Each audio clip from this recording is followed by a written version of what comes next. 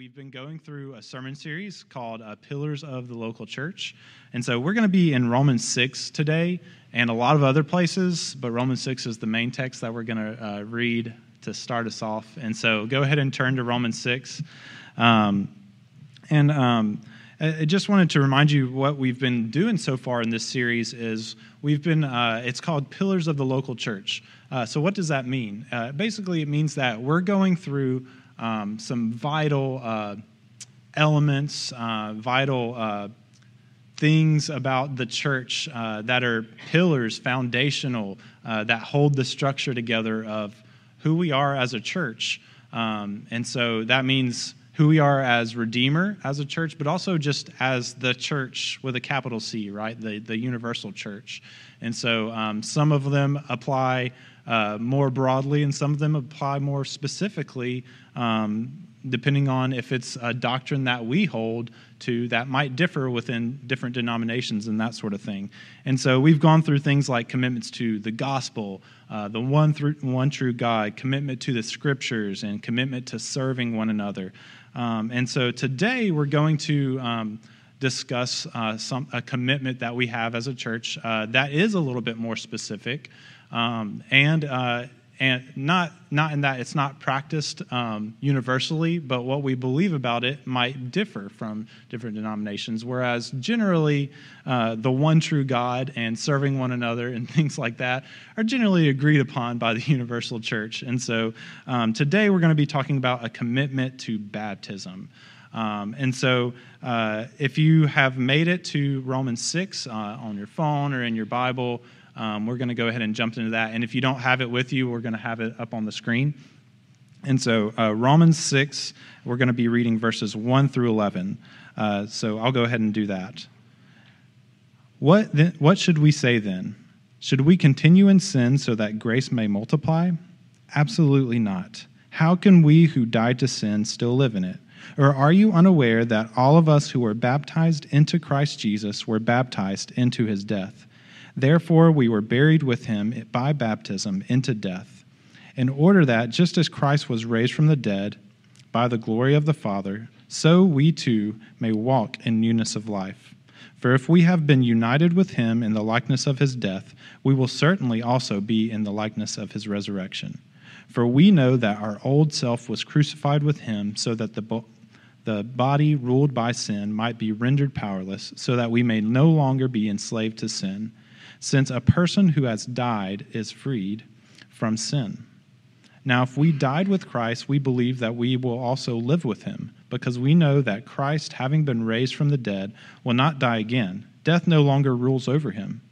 For the death he died to sin once for all time. But the life he lives to God. So you too consider yourselves dead to sin and alive to God in Christ Jesus. So,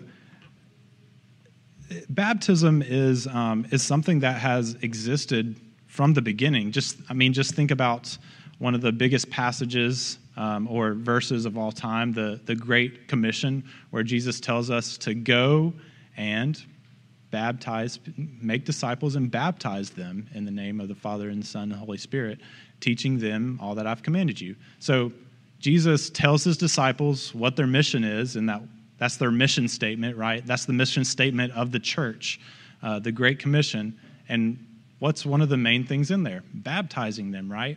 And so baptism has been there, part of the Christian life from the beginning. It's a ceremony of faith that began 2 millennia ago, since the beginning of the church, and is continued to this day. And baptism is such a powerful image that it even seeps into culture. Just think about some of the most popular movies over the past few decades. Think about Shawshank Redemption, when Dufresne has to crawl through the waters and come out on the other side, out of the prison to be finally freed, right? He comes through the waters, exiting as a prisoner and coming out freed. Think about The Matrix, right? Neo chooses the right pill. He says, I want to know what real reality is. I want to know the truth. And he takes the right pill, and what happens? He's reborn out of water into the real world. into the true world, right? Think about the Truman Show, right? He has to face his fears and go through the water to finally get to reality. Or Forrest Gump, Forrest even says about Lieutenant Dan after they have the bout with the storm and Lieutenant Dan dives into the water. He says, Lieutenant Dan was made his peace with God that day. Even something as recent as the new Batman movie, there's a point where Batman has this moment where he has to decide, am I going to continue doing things the way I did before, or am I going to become a new kind of hero? And in that moment, he has to dive into water and comes back out again as deciding he's a new type of hero. He's going to do things in a different way. Baptism is a powerful image. It even seeps into our movies, and it speaks to us in a powerful way. And this should tell us that baptism isn't just some religious tradition that we do just because it's always been done, or we do it just because Jesus said so, which is a good reason in and of itself, right? Jesus told us to, so we should. But that's not the only reason that it's powerful and that we do it.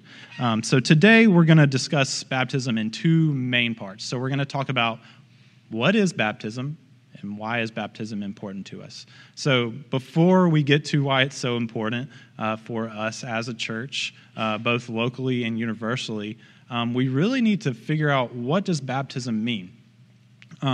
Because I'm sure we've all seen people get baptized in some way or another.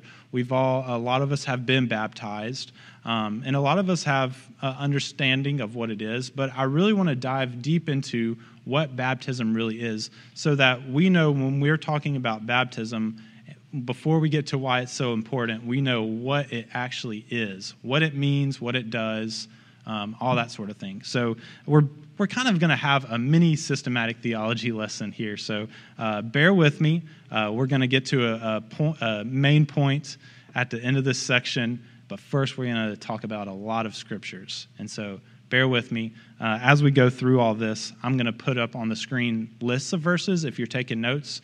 I'm not going to put all of them up on the screen, even though I'm reading a lot of them. But if you do want to write those down, they're there. And if you want my sermon outline, because it is a lot of information, just let me know afterwards, and I'll make sure I can get my outline to you in one way or another. So let's jump into this. What is baptism? First of all, what category does baptism fit into? Traditionally, it's been called a sacrament. And so the sacraments for the Protestant tradition are generally only baptism and the Lord's Supper. And so when you go to Roman Catholic tradition or other older traditions like that, you start getting other things that are pulled in, like marriage is seen as a sacrament, things like that. And so, but really over time, sacrament has started to have a lot of connotations that we kind of want to avoid. And so, especially coming from the Roman Catholic tradition, sacrament kind of means a means of grace or a means of applying grace. And so what that means is when a Roman Catholic person will say this is a sacrament, what they are saying is, when you physically do this thing, it is a way that God gives you grace. And if you don't physically do this thing, then you're not receiving the grace of God. Does that make sense? You have to do the thing to receive the grace of God. And so that's what we kind of want to avoid. And so over the years, a lot of Protestant traditions have held on to the word sacrament and still use it, and that's fine. Just because words have bad connotations when used in certain contexts, we don't just stop using them. But there is a good case to make for, okay, let's find a different word for what this is so that we can make sure that we avoid these connotations. And so we hold that baptism and the Lord's Supper are ordinances. And basically all that means is Jesus ordained them for the church to do. They're ordinances. And so baptism is one of the two ordinances that we have, that we practice as a church. in a few weeks, I believe we're going to be talking about the Lord's Supper, a commitment to the Lord's Supper. So we will hit the other ordinance. I think Matt's excited because I think he's doing that one. He's back there doing a little jig. And so baptism is an ordinance. What does it mean? So we're going to talk about baptism in this part. What is it in 3 parts? So we're going to talk about what does baptism mean. We're going to talk about who gets baptized, and we're going to talk about what is the mode or method or how is baptism performed, basically. And really, those are listed in order of importance also. What it means is most important. Who gets baptized is next important. And the mode or how it's performed is the least important of the 3. And so we need to talk about what it means before we get into who gets baptized and how it's done, right? And so let's go. First, what we're going to do is we're going to go through 3 views of what baptism means. So we're going to start off with the view that the Roman Catholic Church holds, which is that baptism is a means of receiving regeneration. It is the means of grace by which we receive our salvation, basically. Regeneration simply means your heart is changed, right? That's what happens when we come to saving faith, is God gives us a new heart. That's what regeneration means.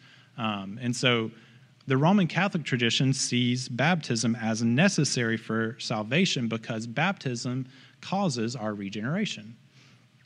And so what that basically means is when you are baptized, Roman Catholics, obviously they will baptize adults that come to faith, but children of Christian homes, infants, are baptized as infants in the Roman Catholic Church.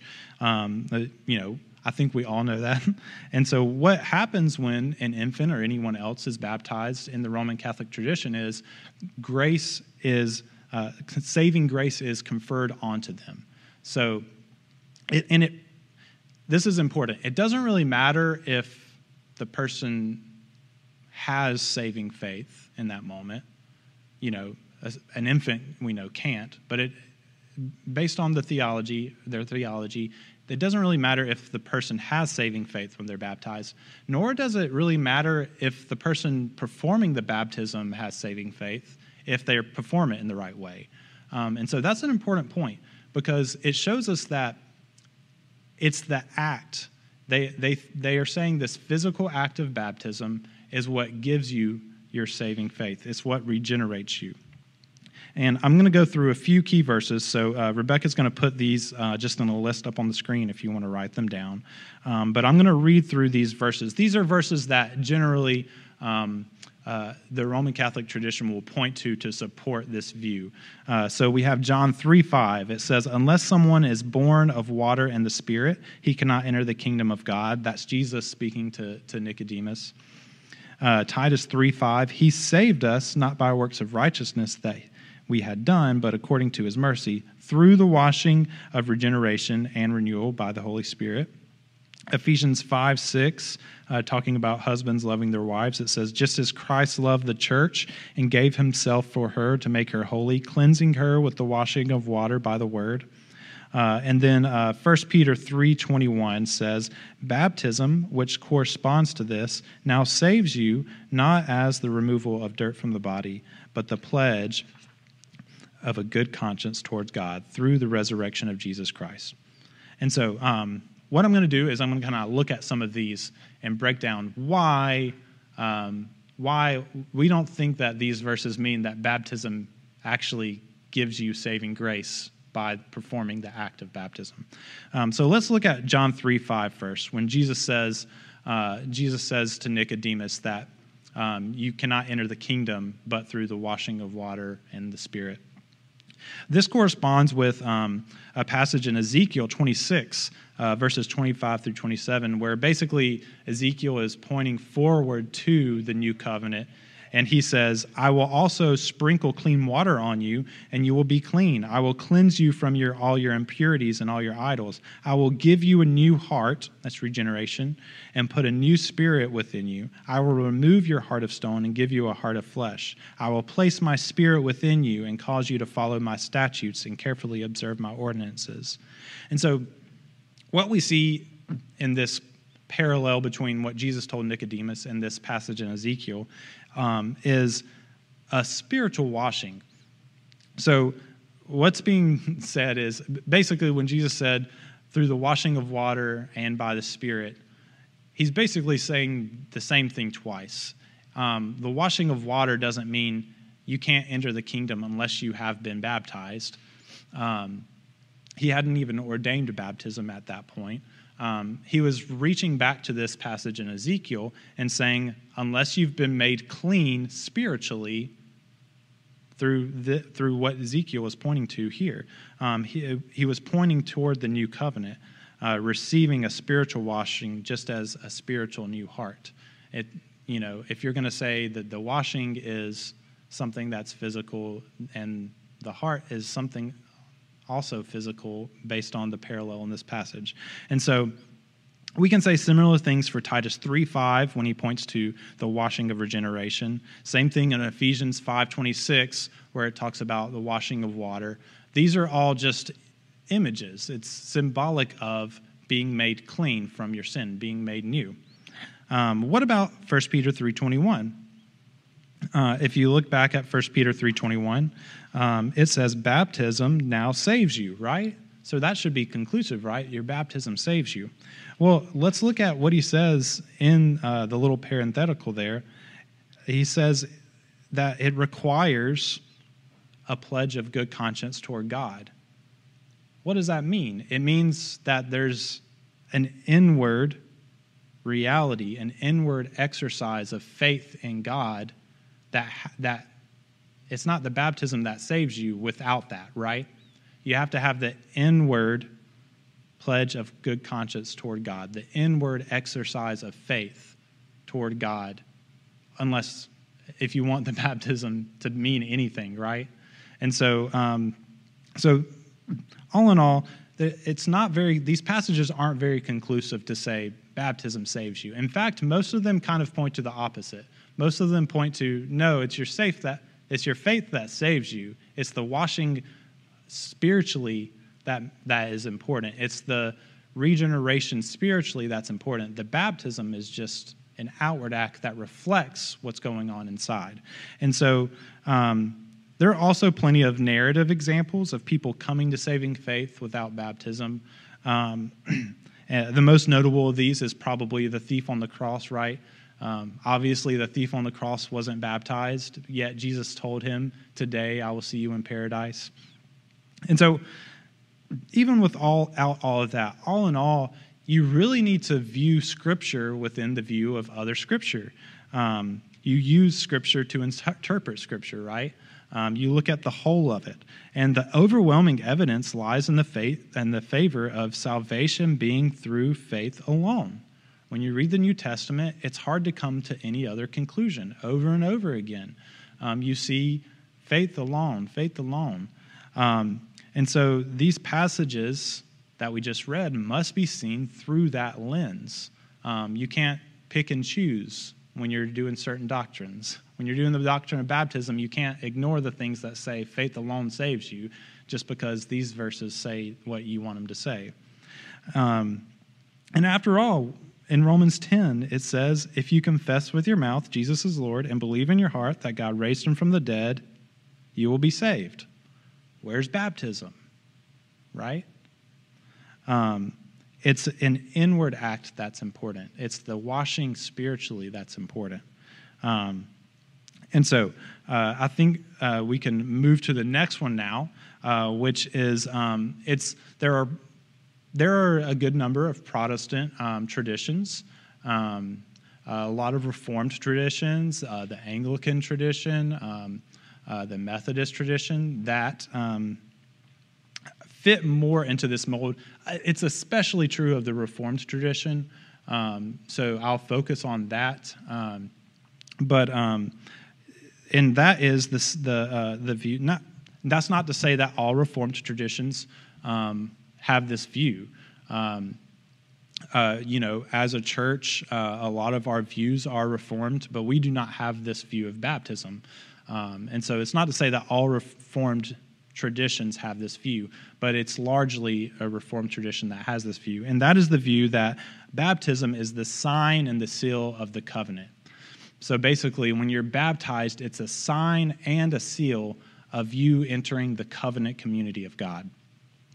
So basically, what this view is, to make it a little bit easier to understand, is they view baptism as the Christian parallel to circumcision. So when God gave Abraham, when he made the covenant with Abraham, part of that covenant was, as we'll read in a second, the circumcising of the males in the household.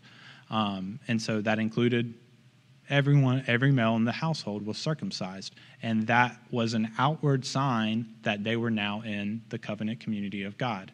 Now, they don't believe that is like necessary. They do believe it is symbolic and reflective of that reality, but they do believe that that basically baptism is to replace circumcision for the Christian. So it's basically your initiation into the covenant and a sign of your salvation. Now, for adults that are baptized, those benefits of salvation are absolute, just as we would say.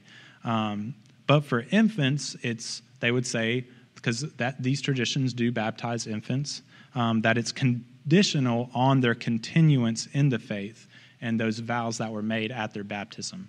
So they would say, you baptize children because you circumcised children in the Old Testament. This is the new initiation into the covenant community. You baptize children, and that doesn't save them. It still depends on their continuance in the faith once they are able to make that decision. Here's some key verses. If Rebecca hasn't already put those up, she will now. Genesis 17. I'm not going to read this whole passage, but it's Genesis 17:7 and then 10 through 11. It's God giving his covenant to Abraham. He says, "This is my covenant for you and your offspring after you, which you are to keep. Every one of your males must be circumcised," and so on. And so this is a passage, and then there's kind of a parallel passage, similar, in Acts 2:39, when Peter's giving his message at Pentecost. At the end, he says, "For the promises for you and for your children, and for all who are far off, as many as the Lord will call." And so you can see there, it's kind of parallels. God said to Abraham, "For you and your offspring." Peter's saying, "This is for you and for your children, and for all who are far off, and for as many as God will call," right? Then you have this kind of pocket of scriptures, which I was reading them and I realized these are all verses 13 through 18, all three of these. How strange. And they all cover the same content. They're all about the same thing, which is that the covenant that God made with Abraham is continued now in the church. How cool is that? It's so random, but all of those, it's random verses too, 13 through 18. It's not like 1 through 10 or something. But all of these, I'm not going to read these, but you can go look at them later. These all talk about how the covenant God made with Abraham is continued now through the church. And then probably the most conclusive passage for this I will read, and that's Colossians 2:11 through 12. And it says, "You were also circumcised in him with a circumcision not done with hands, by putting off the body of flesh in the circumcision of Christ, when you were buried with him in baptism, in which you were also raised with him through faith in the working of God, who raised him from the dead. And when you were dead in your trespasses and in the circumcision of your flesh, he made you alive with him and forgave all our trespasses." So that's probably the most conclusive passage because it does put a strong correlation between the two, right?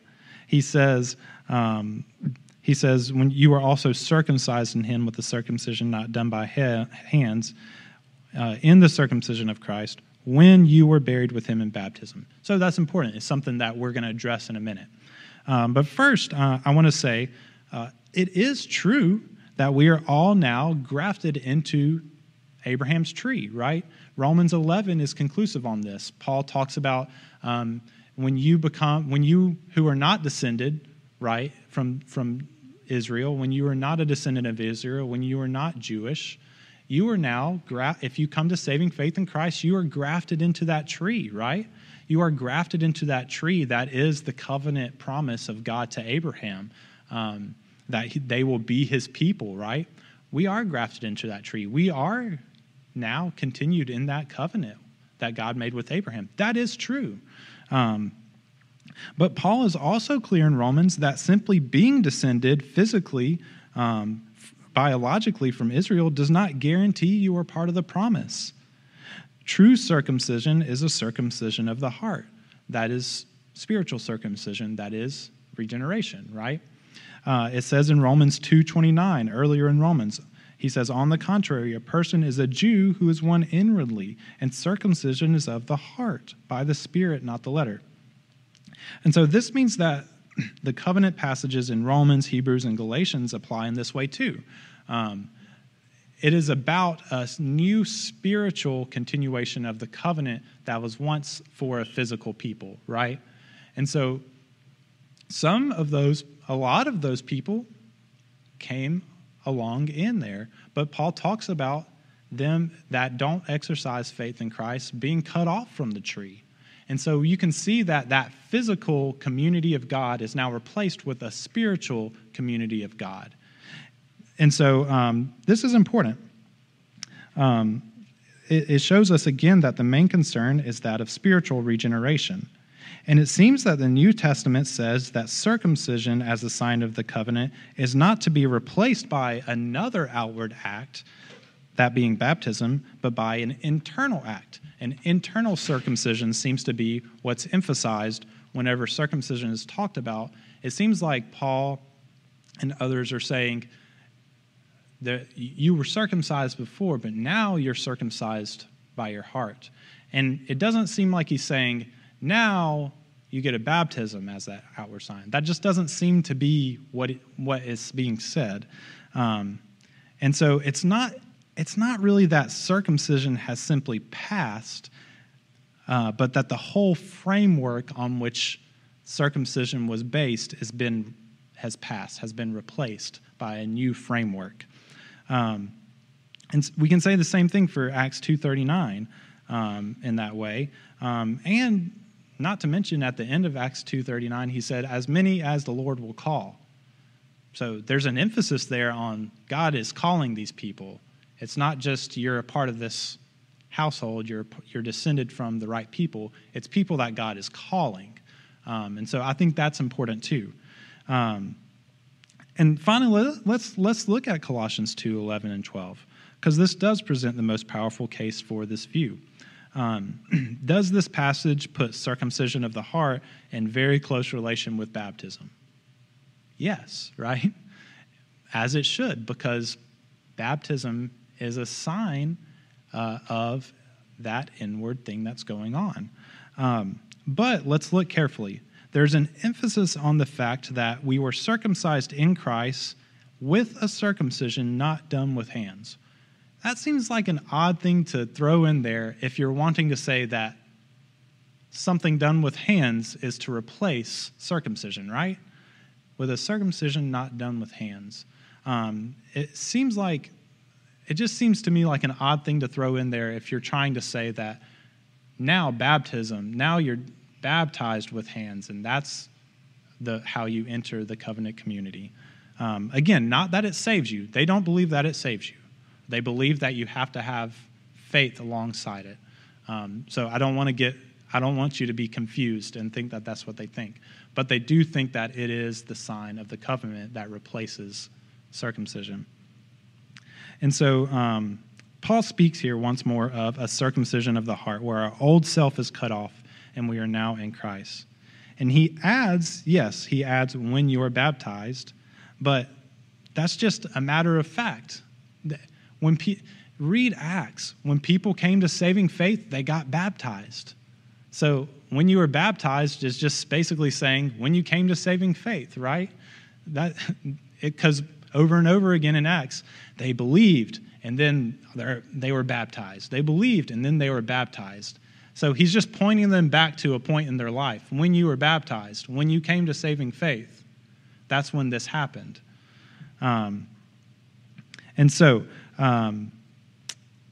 If you're trying to say that what this means is that it equates baptism with circumcision, it's saying that, oh yeah, baptism has replaced circumcision, you're really kind of reading more into the text that's there. You're kind of having to infer something that's not explicitly stated. And we want to try to avoid that as much as possible when we're saying what we believe based on Scripture. And overall, really, the ultimate problem with this view is the major difference between the Old Covenant with Abraham and the New Covenant in Christ. Let's be careful. The New Covenant does not nullify or even replace the Old Covenant. What the New Covenant does is it continues it and perfects it, right? Let me give you a very obvious example. In the Old Covenant, animal sacrifices were required for right standing with God. Does the New Testament nullify or replace sacrifice? No, it doesn't. But we don't have to sacrifice animals anymore because Jesus has continued that in sacrificing himself and perfected it, right? So let's be careful. The Old Covenant is not replaced or nullified by the New Covenant. The New Covenant continues the Old Covenant and perfects it, right? Everything is perfected in Christ. And so when we apply this to the sign of the covenant community, we must ask, is this something from the Old Covenant that must continue in the New Covenant? Is this physical outward sign of being part of the covenant community of God supposed to be continued in the New Testament? And I would say no. When we look at Genesis 17, for one, we see that it's not only those that have faith in God that are circumcised, it's children in the family that are circumcised. And not just children, but foreigners that are in their household. And not just them, but servants or slaves that they had bought.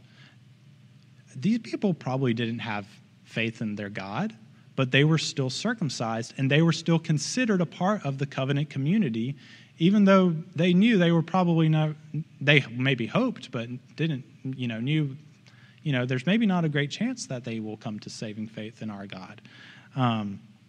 And so while it's true that, while true circumcision was still required in the Old Testament, it's not like God didn't care about true circumcision, the circumcision of the heart in the Old Testament. He did. He talks about that.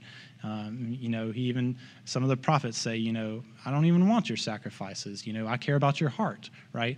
When he chose David, he cared about the heart. He didn't care about the outward experiences. So it's not to say that God didn't care about the inward circumcision, but we do see that when you were circumcised in the Jewish tradition, you were seen as a part of the community of the covenant community of God. In other words, the covenant community in the Old Testament was determined by a physical means. Whether you were physically descended from Jewish parents and circumcised, or physically belonged to, locationally belonged to a Jewish household, you were given a physical sign of circumcision and became a part of the physical community of God. In the New Testament, we don't really see anything like this. Instead, what we see is a spiritual body. And this spiritual body is not entered into by anything physical. Nothing physical, right? It's entered into voluntarily and by people being spiritually born again and having saving faith, right? And so one entered the covenant community before in the old covenant through physical birth or being in the Jewish nation. But now in the new covenant, one enters the church, the kingdom of God, through spiritual rebirth. There's a lot of parallels here. This is a good way to think about this, of why baptism is not to replace, baptism as a new outward sign is not to replace an old outward sign. Think about all of these things. Manna was bread from heaven, physical bread from heaven that the people of Israel ate in the wilderness. And manna is replaced by what? Jesus, the true bread of life, a spiritual reality. Water that gushed out from the rock for the people in the wilderness, that gave them that quenched their physical thirst, is replaced by Jesus, who is the water of life, a spiritual reality that makes us not want spiritually anymore. It quenches our spiritual thirst. The temple or the tabernacle where God existed physically, right? His presence was physically existent in the temple and in the tabernacle, is replaced by a spiritual reality. Our bodies indwelt by the Spirit as the church of God. Sacrifices, we talked about that. Animal sacrifices are replaced by the perfect sacrifice in Jesus, but also, as Hebrews says, our spiritual sacrifices through Christ, right? The land of Israel that God promised to Abraham is replaced by a heavenly home, right? That Jesus tells us will be ours, where he's preparing a place for us. And as we talked about, the physical descendants of Abraham are replaced by spiritual descendants of Abraham. That's not to say that those who were physically descended from Abraham cannot be included in that. Many of them are. But that framework has been replaced. The physical framework has been replaced by a spiritual framework. And so all of these physical representations, just skip a few verses down in Colossians 2 to 2:17, and it says, these were a shadow of what was to come. The substance is Christ. So, all of that to say, the baptism is not a replacement of circumcision, because those physical outward signs, those physical outward expressions of the covenant community of God have been replaced with spiritual realities that are true of the true church of God, the people who are citizens of his kingdom, right? It's not a kingdom of this world. And so let's come to finally what we hold, which is generally called believer's baptism. This view sees baptism as an outward symbol or indication or token of the inward change in a believer, namely that their salvation and regeneration in Christ has occurred, has happened, is true. And so baptism then is a ceremony where one is able to publicly declare the laying down of their old self and beginning their new life in Christ before a body of believers who are able to celebrate this occasion, welcome them into the family of God. And so, yeah, there is a lot of similarities between these other views, right? We don't believe baptism actually physically saves you, but we do believe that baptism is a part of that experience of being saved. We don't believe that the outward act of baptism is what brings you into the covenant community of God, but we do believe that that's a part of it, right? It's symbolic of that.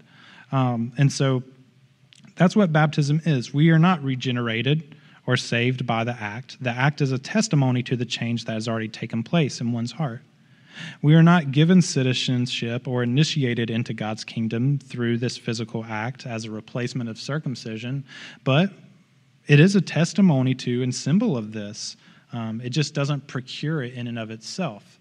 It's reliant on there already being a spiritual reality there. Think of this example.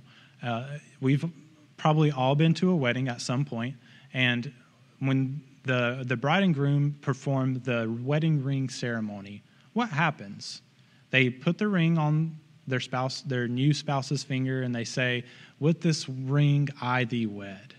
Now, is it the physical act of putting that ring on the finger that actually weds them together? No.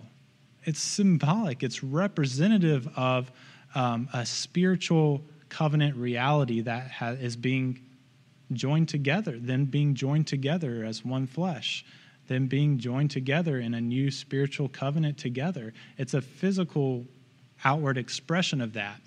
Doesn't mean that that ring ceremony doesn't mean anything.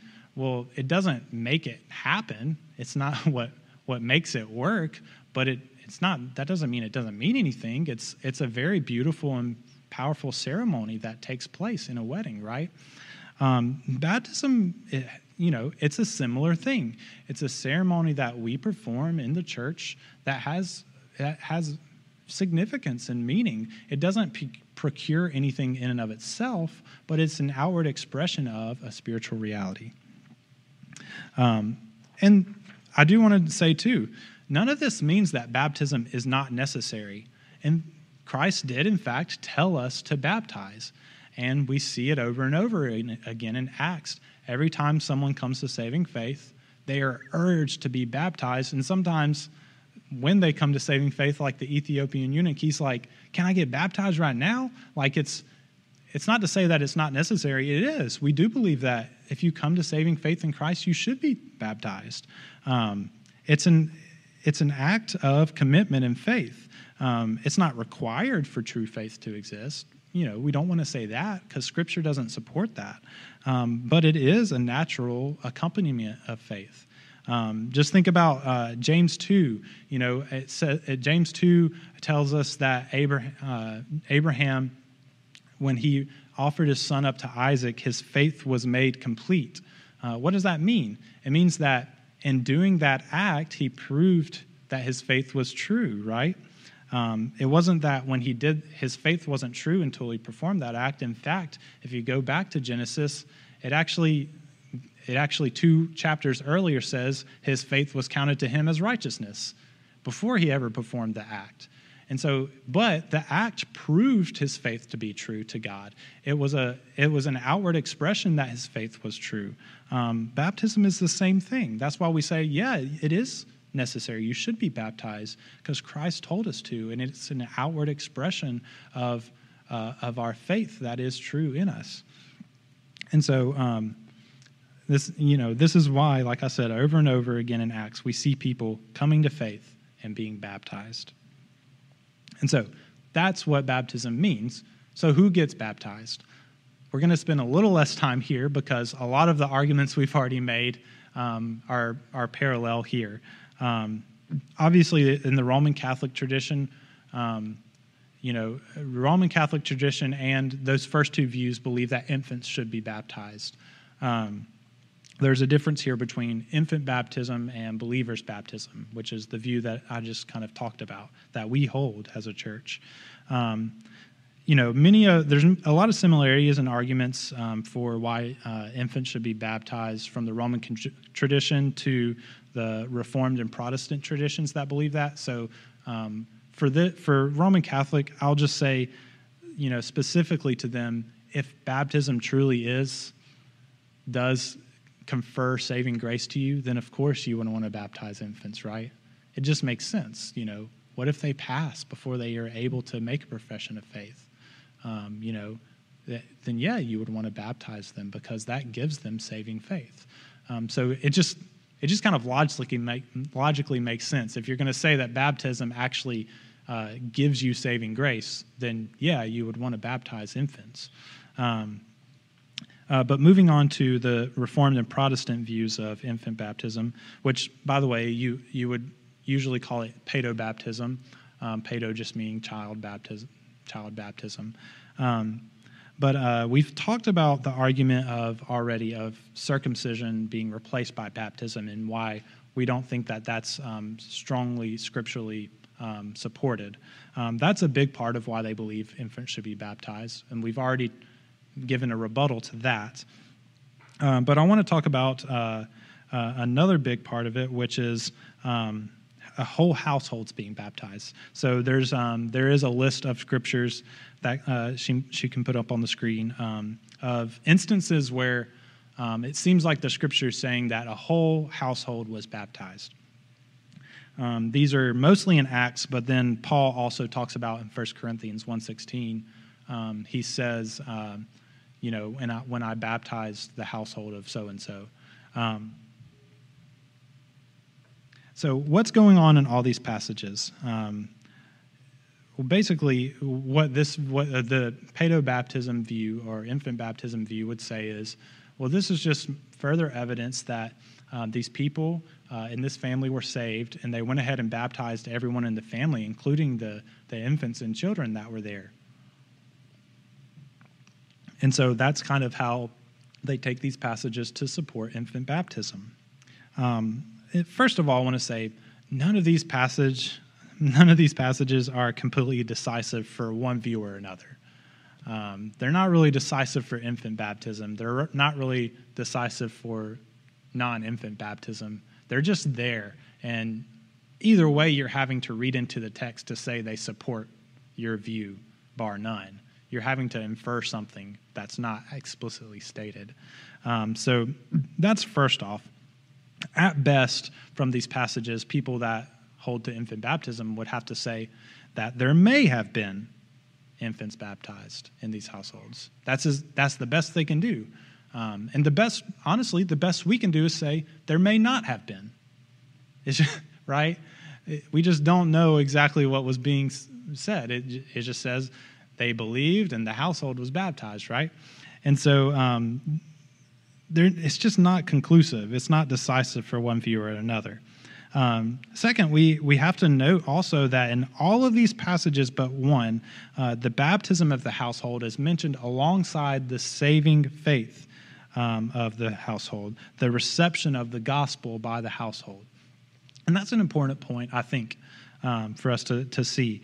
There's only one that doesn't mention the household believing alongside the baptism. And it's kind of like a verse in passing where it's talking about Lydia, and it says, after Lydia and her household were baptized, blah, blah, blah, blah, blah. But it doesn't, again, it's not really decisive, and it's just kind of, it's not even like a story of Lydia's family coming to faith like all the other ones are. It's just kind of mentions it in passing. Even in the 1 Corinthians passage, if you go later on in 1 Corinthians, I can't remember the reference, but he talks about that guy's family again, and he says, when they came to believe, all of these passages place saving faith, a reception of the gospel, and a belief in the gospel alongside baptism. So, I think that's a strong case to say, so baptism is for when you come to saving faith.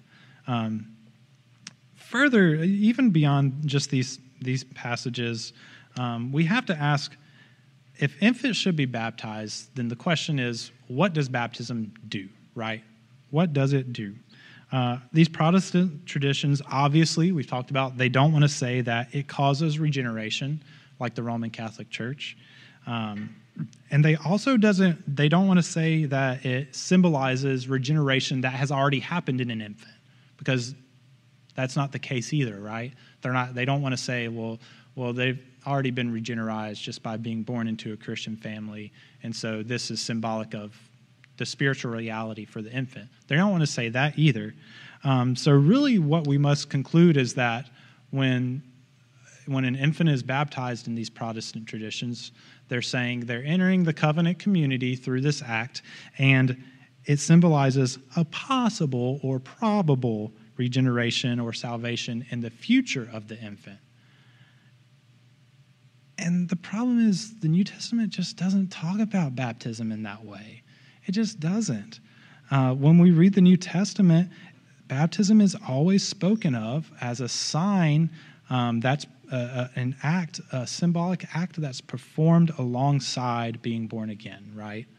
And so just the logical steps you have to make, it doesn't seem like infants are we should be baptizing infants based on what Scripture says, what these passages say, and just the logic of what it means. We don't want to say that, well, when they're baptized, it means that they might possibly or probably stay in the covenant in the future.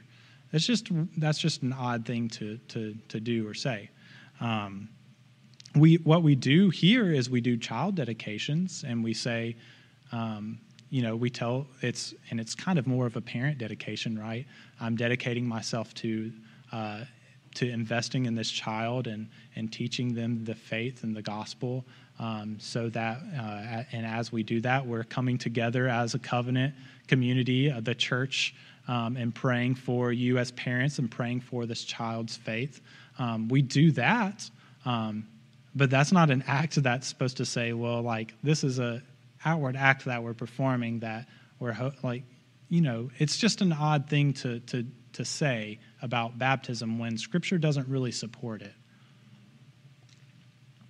And so, believers' baptism is the view that we hold.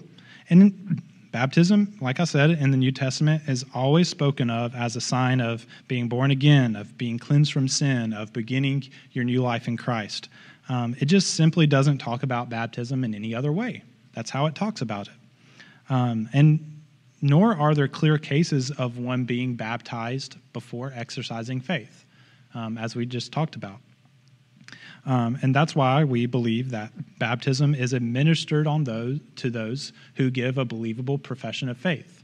We're not standing in judgment and saying your faith isn't real or your faith is, this or that. But if someone is able to give a believable profession of faith, saying I have come to saving faith in God and here's what I believe, then yeah, that's when you get baptized. And so, an infant simply isn't able to do that.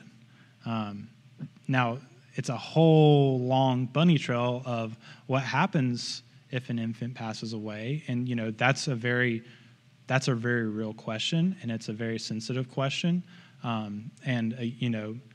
To put it short, I don't want to speak for everyone in our church, but I don't believe that when an infant passes I believe that when an infant passes, they are with God because they haven't had the opportunity to profess that faith. There's reasons for that. There's very, very, very, very minimum scriptural support for that, and so it's not like a strong case. Either way for that, you have to kind of think about it. But other Protestant traditions that do baptize infants, they're not saying that, obviously, that saves them either. So it's really only the Roman Catholic tradition that does that. But that's a whole long bunny trail that we don't have time for. We've already spent a lot of time talking about what baptism is. And so let's move on. Oh, one last thing here. Note that it's not called adult baptism versus infant baptism. It's believers' baptism because kids can come to saving faith in Christ, right? I was saved out of VBS when I was 5 years old. Personally, I was very young, and so it's not adult baptism and infant baptism. It's believers' baptism. Kids can come to saving faith at a very young age, and Jesus welcomed that. And so, lastly, what is the mode of baptism? That's the theological way to talk about it. The mode of baptism. It just means how do you perform it? Like, what is the physical act like? There are three ways that it's done: effusion, which is pouring; aspersion, which is the sprinkling; and then immersion, which is obviously dunking and coming back out. Put simply, immersion seems to be the preferred method of baptism, but the other methods are not wrong to perform when necessary. There are three reasons that I think there are for why immersion is preferred when it's possible. One, because the Greek word baptizo typically, not always, but typically means to plunge in and out of water. Second, there are cases where it seems clear that this is what was being performed in the New Testament. Take, for instance, Jesus' own baptism. It says when he came up out of the water, meaning he was in the water. Or Peter and the Ethiopian eunuch, it says they went down into the water and they came back out again. Why would they need to go down into it if he wasn't being dunked? They could just do it right there at the shore. And so that's the second reason. The third is that it's most representative of what we read at the beginning that baptism is symbolizing, right? Our death with Christ and our resurrection with Christ, right? our being laying down our sin and our old life and being risen up again with Christ in his new life. It seems to be the most representative of what it's symbolizing, the dunking in and coming back out again. So those are reasons why I would say when immersion is possible, that should be how we perform baptism. And, surely there were cases in Scripture where there just wasn't enough water for immersion. That's very likely. I mean, it's not explicitly stated, but it's very likely that that was the case, given where they lived, all the various places that the gospel was being preached. There wasn't a big amount of water at all these places. And so, we can't really say that other forms of baptism are not valid, and there's not really scriptural support for that. But immersion is what we would prefer if it's possible, right? And so that brings us finally to our first point, which is just a definition of baptism. I tried to fit as much into this definition as I could of stuff we've talked about. But yeah, baptism is a symbolic ceremony in the life of a believer that has professed faith as a testimony before a body of believers to represent the washing away of sins and their new life in Christ as a part of his kingdom, the church. Yeah. Amen, right? It's amazing. So whatever mode of baptism you do, whatever view of baptism you have, we know that baptism is of great importance. And we've talked about that. We've talked about, Jesus told us to baptize. It's of great significance, important. So why is baptism important to us? In ancient Rome, a Roman soldier would perform what ancient Roman historian Tacitus called the sacramentum. The sacramentum was basically a pledge that a Roman soldier would give to the emperor, saying, I am committed to you. I am pledging my life to you as your soldier. And that was called the sacramentum. And I didn't actually look up if that's where the word sacrament comes from, but I would guess probably that's where the word sacrament comes from. I didn't actually look it up. I just found this cool story of Tacitus and Tertullian, which Tertullian was an early church father who was born in the mid-2nd century, so very early on. And he was one of the first apologists for the Christian church, defending the Christian church. And Tertullian contrasted the Roman sacramentum with baptism, which he dubbed the Christian sacramentum. And so when a believer in ancient Rome was baptized into Christ, Tertullian was basically saying, becoming a part of the church, it was an act of sedition against Rome. It was an act of rebellion against the Roman Empire. That's pretty cool, right?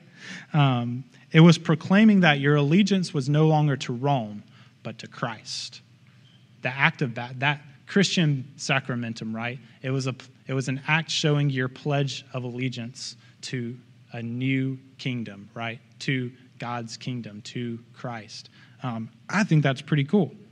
And what I want to point out here is that in many places in the world today, now, baptism, like in ancient Rome, is still a very strong act of sedition and rebellion. There are places in the world where if you get baptized, your life is at risk. If you get baptized into the Christian faith, your life is at risk. Because it's an act of sedition. It's saying, that is not my God any longer. The one true God is my God. The world is not my God anymore. God is my one true God. I am a follower of Jesus now. And so I want to point out, we are privileged that that is not the case for us. And we should not take for granted the great importance of baptism. So that brings us to our second point, and that is, by the way, blue highlight is not easy to read in low light.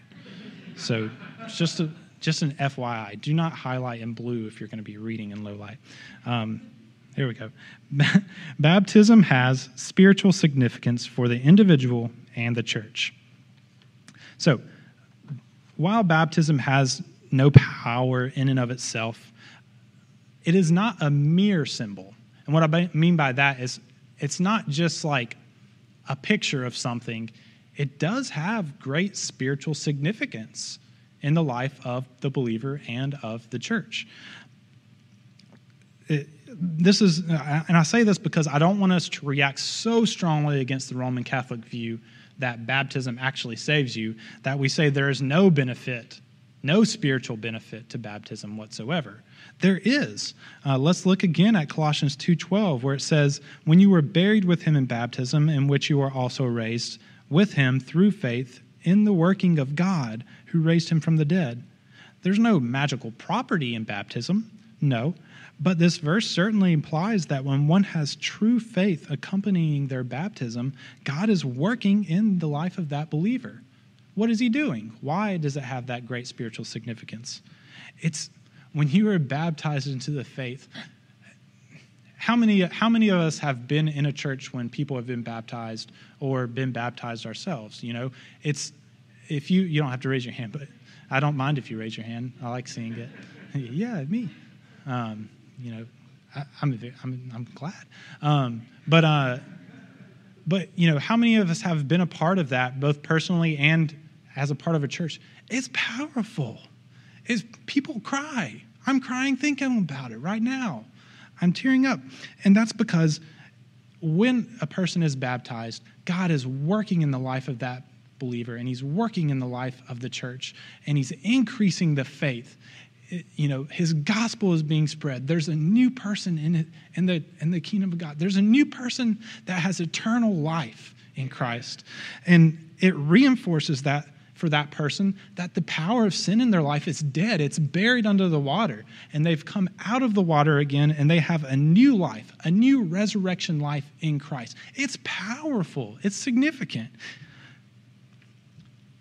And it's so significant and important for a believer to be baptized for that reason. And not only that, but the body of believers that are there to witness it are encouraged and inspired in those same ways, right? You can think back to when you were baptized. Think about singing songs in church together, right? When Matt was leading us in worship earlier, he was singing up here. We were all singing out these words and these melodies together. And those words and those melodies in and of themselves didn't mean anything, but God was working in them to increase our faith in the truths that we were singing about. And in praising him, he's working in that physical expression of what's going on the inside. He works in those things. He works in our work relationships. He works in our relationships with, he works in the way we run our business, right? He works in those physical expressions of an inward reality. And so we don't want to say that this is a mere symbol, that there's no spiritual significance to it. God does work in it. It's just that physical act in and of itself doesn't do anything of spiritual significance of itself, right? And so, you know, the church as a whole is encouraged in this way whenever someone is baptized. And I want to point out here that baptism symbolizes not just those things, but it symbolizes also a new exodus for us. Think about the people of Israel. They leave Egypt. God has freed them from Egypt. They go through the waters of the Red Sea, and they emerge through those waters on the other side. Where they were once slaves on one side, they are now free and God's people once more on the other side. Not only does God work in our hearts when faith accompanies baptism, we also experience a new exodus along with the church of God in our lives. 1 Corinthians 10, 1-4 says, "Now I do not want you to be unaware, brothers and sisters, that our ancestors were all under the cloud, all passed through the sea, and all were baptized into Moses in the cloud and in the sea. They all ate the same spiritual food and drank the same spiritual drink, for they drank from the spiritual rock that followed them, and that rock was Christ. Just as God's people went through the waters of the Red Sea, entering as slaves and exiting as free people, when we enter the waters of baptism, slaves to sin into the world, we come back out of the water, free from sin and part of God's kingdom, the church. Go a little bit further in 1 Corinthians 12, and it says in 12 and 13, For just as the body is one and has many parts, and all the parts of that body, though many, are one body, so also is Christ. For we were all baptized by one Spirit into one body. Baptism is our new exodus, where we go into the waters like so many other Christians before us for 2 millennia have done. We experience that same ceremony that they went through, going through the waters of baptism, coming out again, and we get to join in that communal experience of being a part of God's church, being a part of the bride of Christ. It's beautiful. God's people went through the waters way back then when he set them free from Egypt, and so many Christians have gone before us through the waters of baptism, symbolizing their new life in Christ. So we get to also experience that symbol. And the Christian experience is never simply an individual experience, is it? It's always part of a body of believers. We bear one another's burdens. We rejoice with one another. We weep with one another. And we celebrate when a new believer is baptized in our midst. Baptism is just the beginning of this as we all rejoice like the Philippian jailer in Acts 16. It says he rejoiced with his entire household because he believed.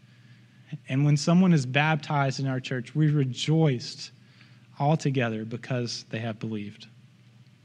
And so here's an application. It's simple. If you haven't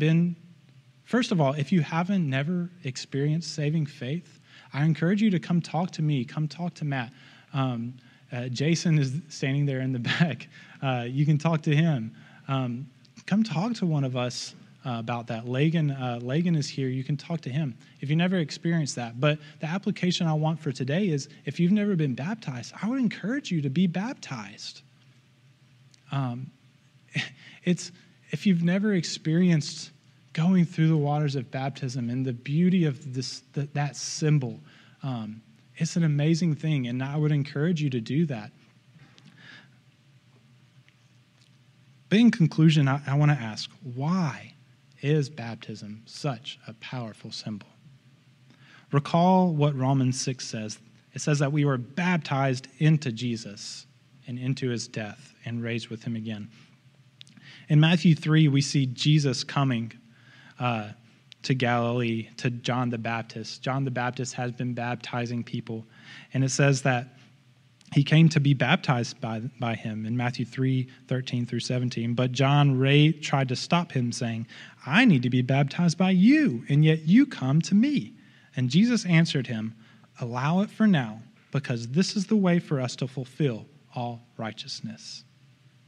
Then John allowed him to be baptized. He consented. John resisted Jesus' baptism. Why? Because Mark 1:4 tells us that John's baptism was a baptism of repentance for the forgiveness of sins. So Jesus is coming to John. Jesus is without sin. So John's like, whoa. My baptism is about the forgiveness of sin, about repentance. You need to be baptizing me, not the other way around. And notice what Jesus says. He says, this is necessary to fulfill all righteousness. What does that mean? The answer starts in John 1:29 in John's account of Jesus' baptism, where it says that before Jesus came to be baptized, John saw him and said, look, the Lamb of God who takes away the sin of the world. While Jesus was sinless, he came to John for baptism and identified with all the sin of the world from the very beginning of his ministry. That's how Jesus' ministry started, was his baptism. And from the very start, he was saying, I'm identifying with your sin.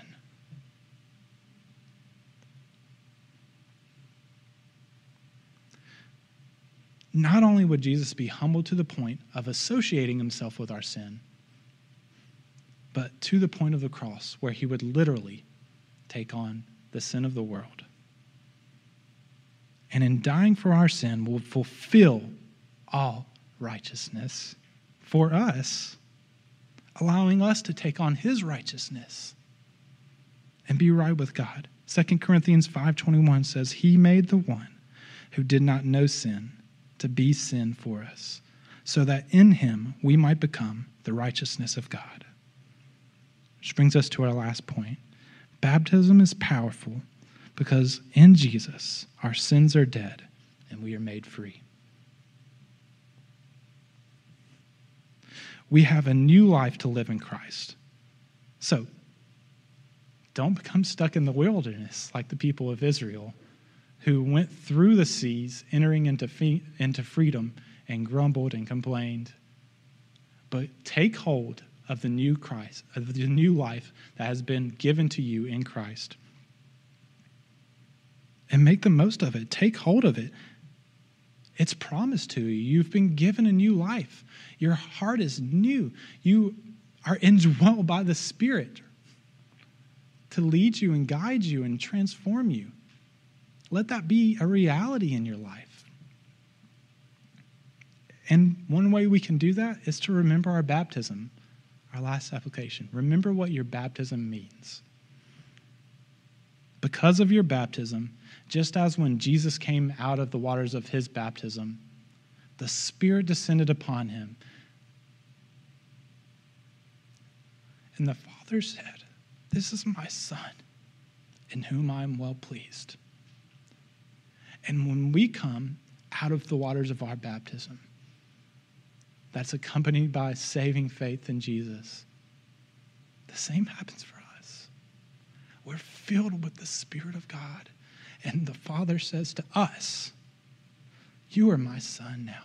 You are my daughter now. And because you are in Christ, I am pleased with you." Amen. Let's pray. Father, we thank you so much for the work of Christ this morning,